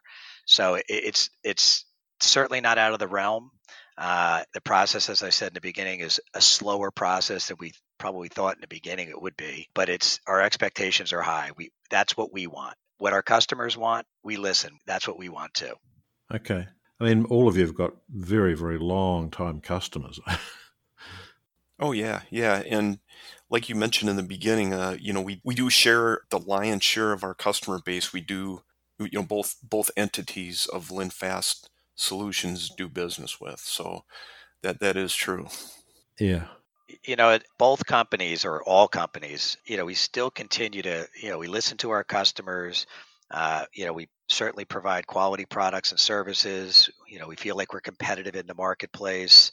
And we're always looking towards continuous improvement. And so, again, as I said before, it's our customers want it, we want it.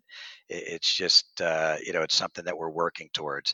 And, once it happens, and we can add all those pieces to this puzzle, even including Mega into that mix too, I think that we become a better company if we can do that, and a better supplier or a better partner to our customers. We've mentioned Mega several times now. Just for the sake of clarity and some of the listeners who aren't as familiar with that brand, could you give us the very quick thumbnail on what Mega represents for the organization, Bernie? Sure. So Megametric is the entity of LinFast Solutions Group that will specialize in custom per print parts in any quantity. Small if the truck's in the ditch and one bolt is needed on a Saturday, we can arrange to have that done. It's exactly what I want. Thank you. I hope it's not your truck, for God's sake. But anyway, do you sell metric parts for very strange English cars? Sure, absolutely. We have a lot of equipment. We have. In that shop, we have CNC machines, threaders, grinders, hydraulic presses. We have a water jet, 7-axis Swiss lathe. We have a lot of specialty equipment. We're big into the stud business. It's a huge business for us. We can literally make just about anything that a customer can come up with per print. But the real highlight in that area is our multi-million-dollar inventory of large diameter, long length, inch and metric blanks that we can cut and thread any thread pitch, pitch diameter, hex head cap screws, any class or grade, heat treatment, socket head cap screw blanks, flange screw blanks, hex nut blanks. All of that is available. We have through the Stelfast acquisition, we also have expanded Mega into Canada. They have a great shop in the Toronto area where they really specialty product is the hex nuts. Great job they do up there on the hex nuts, along with our location in Greenville, South Carolina. The nice thing about the Mega product is with our qualified and audited secondary partners, we can deliver those parts complete with, again, the plating, coating, patching, whatever is required on that part.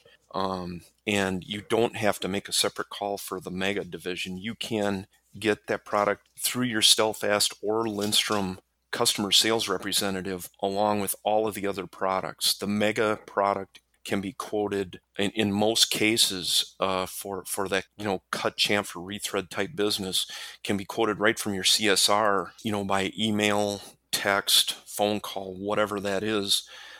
Typically on the phone. It's in a lot of cases we're not going to have to get back to you. We can do that right away for you. And again, we can do as few as one piece and all the way up to whatever. we specialize in service there, quick deliveries. Our turnaround times there are generally 2 to 3 days, obviously, unless we have to do a special heat treat or plate. But, for products we yank off the blanks off the shelf and machine, we can get them out the door anywhere from same day to typical delivery, 2 to 3 days. I mean, I stopped into a customer who had, before this whole COVID mess came up, and they were really in a pinch for a special fine thread socketed cap screw, really unique length, and they were going to have a line down, and the only source they had was 3 days away, and they were really in trouble. And with a phone call, I had them parts manufactured and to them that afternoon. Wow, man, I made a great friend there. One other story real quick here, Eric, if you don't mind. Probably the premier story we have with Mega is we had a customer that had an oil head down, and they needed, I can't remember, 8 or 10 large diameter, very special thread bolts, hex head cap screws, and that call came in. We put a crew together. We manufactured the parts on a Friday night. We put them in a suitcase, took one of our employees, put them on a plane, flew it up to the oil field. They rented a car, drove them out to the field, and delivered the parts to the distributor at the oil head the next day. So we do things like that, in special cases to make sure that, our customers are providing the highest level of service to the end user or the manufacturer, so that, that earns business. They're going to call us next time. Linfast can get it done, and they've proven it, and we're going to call them tomorrow too. So, that is a mega story right there. I'll tell you, that's one of my favorite parts of doing this podcast and being in the fastener industry. I love those stories. Yeah, and thank you very much. And with the Stelfast salespeople and the Lindstrom salespeople, we provide that service through the 2 manufacturing divisions we have today, and there isn't anything we won't take a look at, regardless of grade, class, material, whatever. Love to take a look at that stuff, and if it's hot, we can get you out of trouble, and if it's not, we can sure be competitive. So look forward to some, to continue to grow that mega business, which has been just fantastic for us. We're talking to Bernie Longin and OJ Simpson of Linfast Solutions. OJ, what are you doing to take all of these capabilities to market? Tell us about that part of everything. We're very good at, during good times, we're very good at getting out to see our customers. I still believe the personal approach is the best way. We do a lot of work on the road. Our outside guys, our management team, everybody's going out. And when we go out, we don't go out as Stelfast or Lindstrom or Mega. We go out and we're introducing all 3 companies, and even our manufacturing division in Taiwan, becomes a piece of the puzzle too. But in general, we talk about everybody.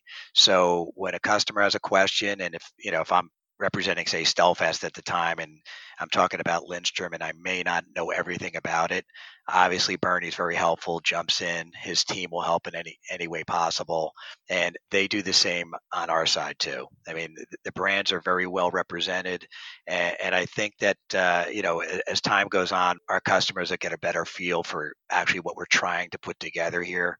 And it's exciting. I have to tell you that I'm really looking forward to this and the new position I'm in. I've been doing this for 37 years. I've made a ton of friends in this industry, and I'm looking forward to the challenges ahead. I think that we're up to it. I know we're up to it. Yeah, some of the challenges are not of our own choosing. They're this whole COVID mess that we're in, and it's changed the way business is taking place. So just another question, relative to the latest number of this FDI survey, which the number jumped up this month. How do you see the business climate at the moment?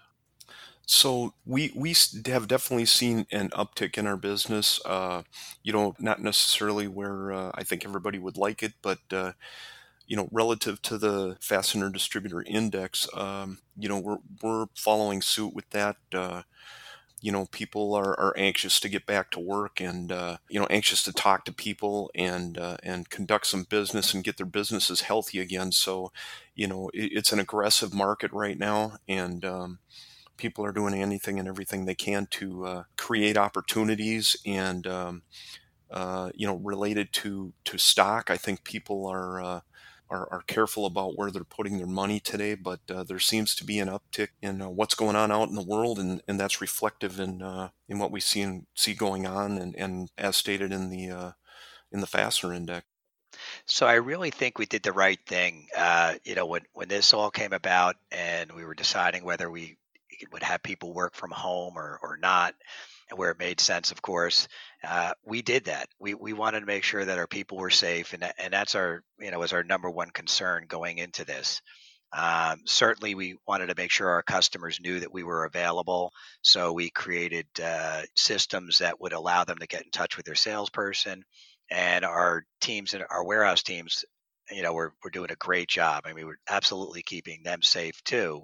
We have to make sure that we keep everybody healthy is, I think, what we can get out of this. And I think our customers appreciate that. There's some hiccups in between and they understand, but we're absolutely seeing an uptick in business now. It's not like it was in April. That was kind of a down period for us, and May got a little better, and June got a lot better. I think I think we really did a good job of making sure our customers were taken care of throughout the process.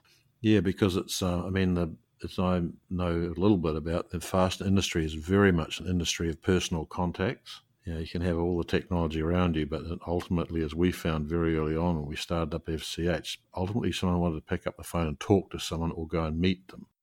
Well, another follow-up idea, talking about the Fastener Distributor Index, it seems like we're hearing a lot more interest in either reshoring or nearshoring. Yes. I guess to say it another way is people are looking to bring their suppliers closer to home. And I'm wondering if you guys are also seeing that. And I mean, you're very well prepared for it sounds like, with your new organization, but are you seeing a lot of evidence in the marketplace that people are looking to bring their suppliers either back to the U.S. or at least, let's say, reshuffle their supply chain a little bit?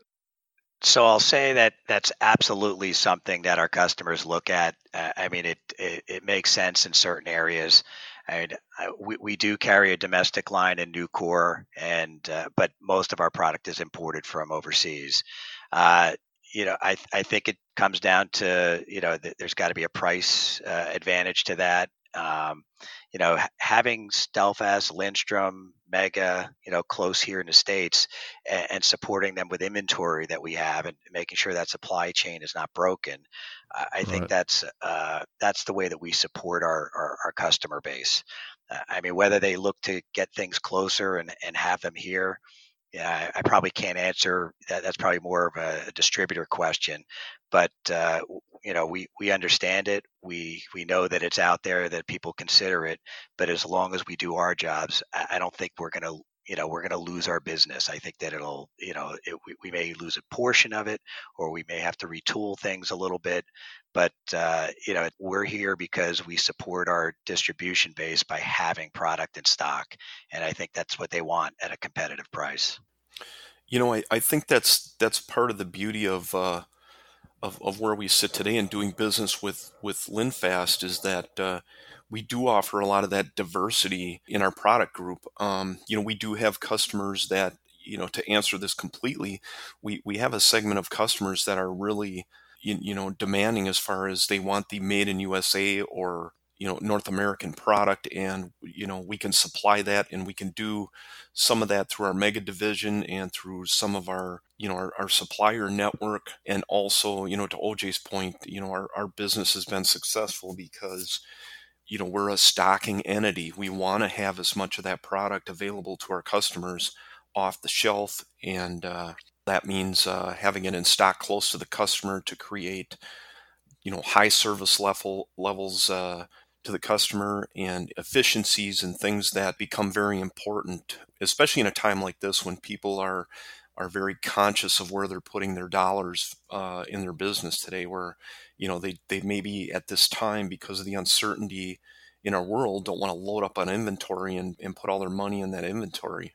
They want to utilize, a great master distributor supplier like Linfast and use us as their stocking warehouse. So, well, I think you're right, Bernie. I mean, ultimately, it comes down to that, and that's where you really are fulfilling the mission of a master distributor. You're providing that role. You're very, very well equipped to do that. You're not really looking at yourself purely as an importer. You're looking at yourself as a supplier across the board, and I think that's really a great message that you have right now. Again, as you say, during these times when people certainly seem to be, we're hearing a lot of evidence that the trend is that people are really rethinking a lot of things, or they're prepared to do so. So if it's a trend that's building, or if it's just a talk right now, I don't know. That's why I asked the question. Well, I think our forte for the entire LinFast Solutions group is that, this is a service industry, and our service is unlimited.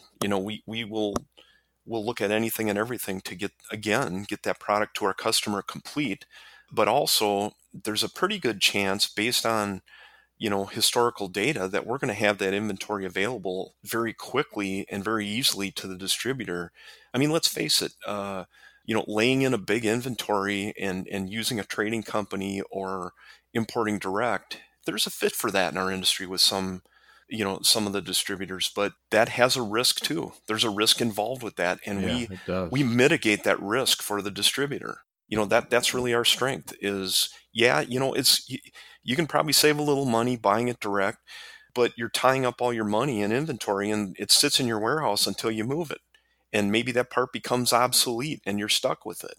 That's gone. That's what we do.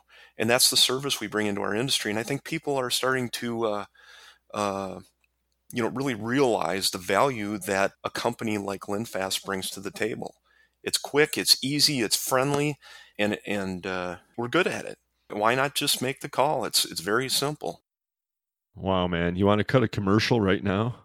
Yeah, right. Sure. I think you need to go on the radio. I wish there was money in it. There's not. Good job, Bernie. So I'll give my 2 cents on it. I mean, certainly customers want to improve their supply chain, and they read a lot, they see a lot, they're hearing things that are going on overseas, and what we're pushing for in the United States, and they'd probably be smart to look at things like that. But we've always had our place in this industry, and as long as we continue to support the customer base, there's decisions that have to be made, but I don't think that they'll affect us as drastically as maybe is out there right now. I think that we still need to do, support the customer base, do what we do well, and that's what our customers appreciate, and they'll continue to come to us. We'll continue to be, support their needs. Well, you're getting out there now. I mean, you got any other anecdotes to share as we start to wind the conversation down? I know you're a man of many words when you're in the right mood. We've kind of penned you in a little bit here, OJ, but what's going on out there in the real world? In the real world, I wish I had something that was that earth shattering. I was trying to think about things, but I was just thinking, I do have fun, and I like what I do, and I can't wait to get out there and travel again. I feel like I'm a trapped rat waiting to get out to see customers, because I do like to talk. I do like to, tell a story or two, and I miss that part of it. It's it's not like it used to be, but we will get back to that. So I'm excited about what's happening in the future.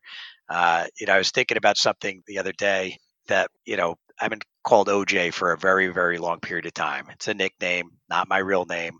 It's no, I don't murder people. I don't steal memorabilia. So I'm off the hook on that kind of stuff.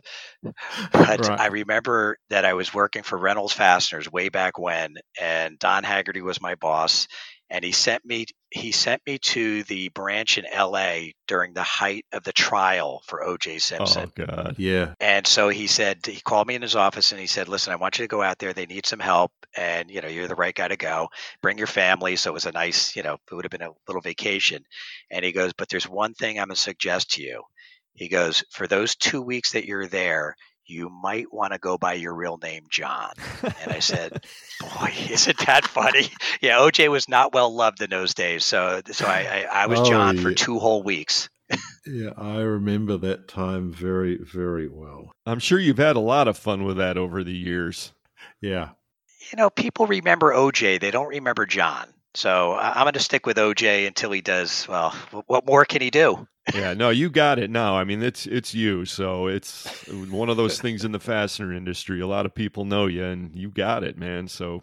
Well, thanks, guys. Appreciate your time. Well, I was going to also say that it's sort of, you're the odd man out a little bit here in this conversation because there's something that we all have in common, and I'm seeing here like a 4-guy muskie outing, and we initiate you into the brotherhood. What do you think of that one, Bernie?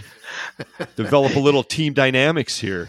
Yeah, no, I think it would be good. I think OJ is a pretty adventurous guy, and I think he would. I think with your guide service, I think he would enjoy hooking into something like that. It's quite an experience. Obviously, you and Brian are way bigger muskie fishermen than I am. But yeah, that sounds like a blast. I think that's got to get on the calendar. Yeah, well, we're going to get a few FCH thread sheds in the mail, and we'll have to set it up. And you're too humble because I've seen the photos, Bernie. Well, don't get too impressed. I've not caught near the muskies in my life you have, but I've gotten a few over the years, and mostly by mistake, but I'll take them. Right. Yeah, I always consider all of mine by mistake. Okay. Or by fluke. Yeah. I mean, I got the gear. I've been out doing it, and I've caught quite a few doing that. But some of my best successes anyway have been, fishing for northerns or bass, and you get the occasional, hungry critter that you end up with, and that's my biggest one was bass fishing, and it was a lot of fun. So you got to experience it. It's one of the great outdoor experiences is catching a muskie. It's pretty amazing. I assume there'll be beer there. I see that you are somewhat acquainted with the sport, OJ. Very good. I just needed to hear it from you. Yeah, we'll have you covered. Don't worry. I'm going to take that as an affirmation of this idea, and that's great. Well, Bernie, it's part of it is just putting yourself in the position to score. So you're in that part of the world, and we'll get OJ out there too. And succeeding in the fastener world means partnering up with companies that are going to put you where you need to be, and that's Linfast Solution Group. Bernie Longin, OJ Simpson, you're two of the big dogs over there. You're going to be around for a while, and we're looking forward to big things. Thank you so much for joining us on Fully Threaded Radio, and also the longtime support of Stelfast. We're looking forward to seeing how that rolls out with Linfast Group as well. I mean, it's been huge. Stelfast was the first company to really believe in what we're doing here with the podcast, and we will have eternal gratitude for that.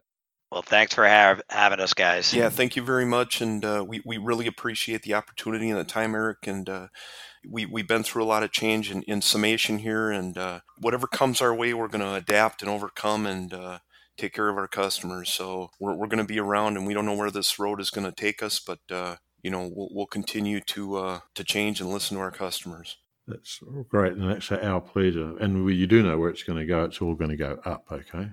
Thank you guys for having us on, and we do appreciate it, and we look forward to supporting our customers and bringing this whole thing together. And I'm hoping for all our customers that they're safe and healthy, and we'll talk soon. That's cool. You bet. Okay, guys, we'll talk down the road, and we'll check your calendars. All right. Everybody, it's Fully Threaded. We'll be back right after a word from G. We'll be right back.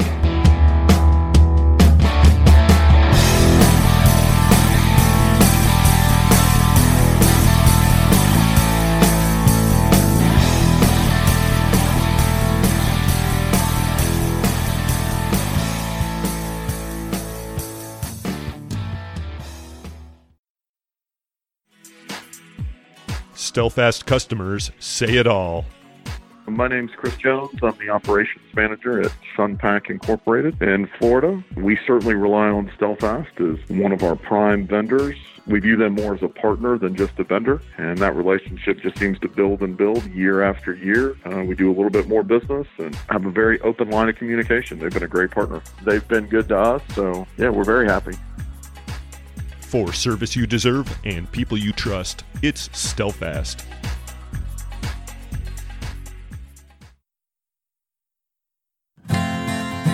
ND Industries has been solving customers' toughest problems through innovative technologies, competitive pricing, and industry-leading service since 1955.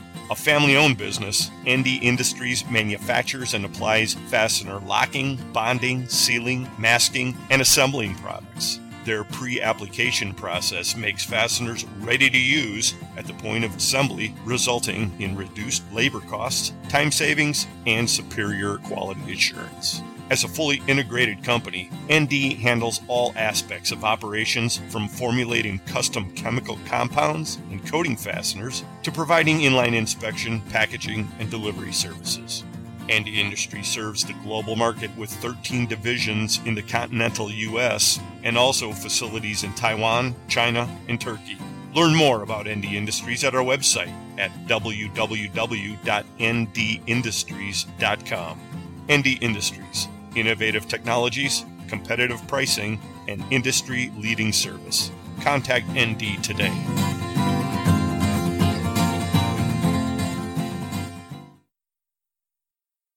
Are you tired of empty promises from software vendors? Are you paying for support that you're not receiving? Is it time for another paid upgrade? There is a solution. InSequel delivers quality software designed for the fastener industry at an affordable price with industry-leading support. Quality software, affordable pricing, industry-leading support. Only InSequel can deliver all three. www.inxsql.com. Solution Man Ken. Solution Man, you're my fastener hero. Just doing my job, ma'am. SOLUTIO and SOLUTIO. Solution Industry. We are Solution.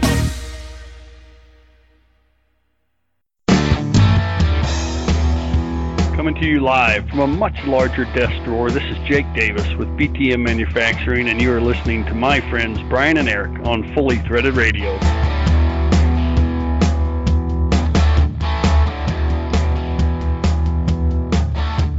You know, Brian, if we do go out muskie fishing with these guys, we're going to have to take 2 boats.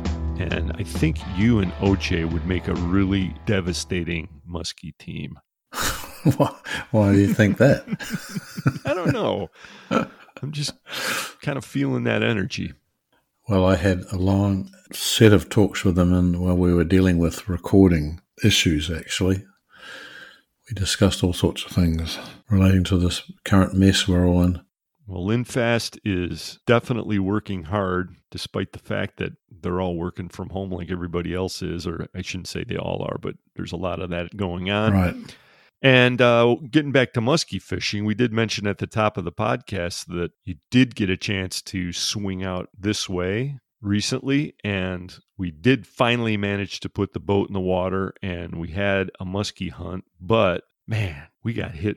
Talk about summer doldrums. It was a roast-a-thon out there, and I think the skeezers were like, at the bottom of the lake in 60 feet or something, because, man, we didn't see even, really that great. It was less than stellar, right? And it was the amazing thing was that we never even had a single follow. I mean, that we saw. Okay, really weird. But the water was too warm. That was the problem. I think they prefer to get down this bit, stay cool, not have 85-degree water. Yeah, those surface temps were brutal. Anyway. Looks like we'll be holding off till fall at the earliest to do that with OJ and Bernie, but it'll be fun when we do. And it was good of them to join us on the podcast today. Yeah, it was. And you're going to have to come back out here when it cools down a little bit too, Bri, because this has been such a screwed up year. Usually we're well into our season and we didn't even launch, till July, which is nuts. Well, and of course the other reason is that I will have rested in all my legs and arms will have recovered from my stint at the Big Deal Barbell Gym. Yeah, well, see, that was a highlight of the trip. I mean, muskie fishing might have been a bust, but you did get some training in, and I'm telling you, man, this new gym is one thing I like doing in the heat. Yeah, you don't have to be faced with a real gym a real, I guess, corporate gym where you have to fiddle around with your bottle of Clorox wipes and whatever. I won't be participating in that. Anyway, all part of the stay-at-home tour. And again, I'll thank Bernie and OJ for appearing on today's episode, along with Alex Chasovsky of ITR Economics and Tim O'Keefe of GL Hewitt. He joined Mike McNulty on the Fastener News Report today.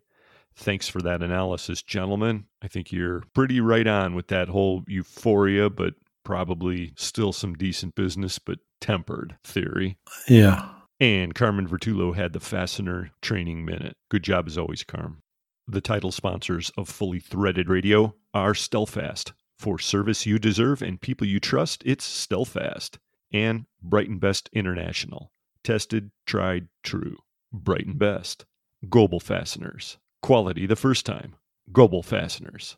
Fully Threaded Radio is also sponsored by Buckeye Fasteners, BTM Manufacturing, Eurolink Supply Service, Fastener Fair USA, Fastener Technology International, InSequel Software, ND Industries, Parker Fasteners, Volt Industrial Plastics, Worth Industry North America, and Solution Industries, home of Solution Man. Thanks to all our sponsors, and thanks to each and every one of you for clicking in today. We appreciate it when you let us know what you think of the show. The email address is ftr@fullythreaded.com. Please share the podcast with your friends and business associates. It's really the main way we keep things growing around here. Next episode, Bri, it'll be a sign of the times, as we'll be talking with Neil Sexton of Northern Supply, which is a Worth company. And he's going to be explaining some of the ins and outs of expanding your business into the highly lucrative PPE market. Good. Well, I guess we all have to work out how to change our businesses around to keep them going in these stay-at-home times. That's what people are doing. So you got to change it up. And speaking of changing it up, I had a whole thing here that I was going to delve into. And I got to tell you, I don't know if it's the summer doldrums or what, but, I think we're just going to punch out right here. And I'll thank you all for clicking in once again, everybody. Hey, we hope that you're doing the best you can under current circumstances and doing what you need to do to take care of yourself this summer. And I'll add to that, it's even more important these days to be patient and helpful to your family, friends, and also people you bump into or nearly bump into despite the 6-foot buffer. Life's too short to stay at home, so get out there. Right. We're social people, okay? That's the problem and the great benefit. So do what you can, folks. And until next time, for Brian Musker, this is Eric Dudas. Get out there, sell some screws, and we'll talk to you next time. Keep healthy, and we'll look forward to catching up with you next time. Fully Threaded Radio is a production of Fasteners Clearinghouse. Music provided by Audionautics.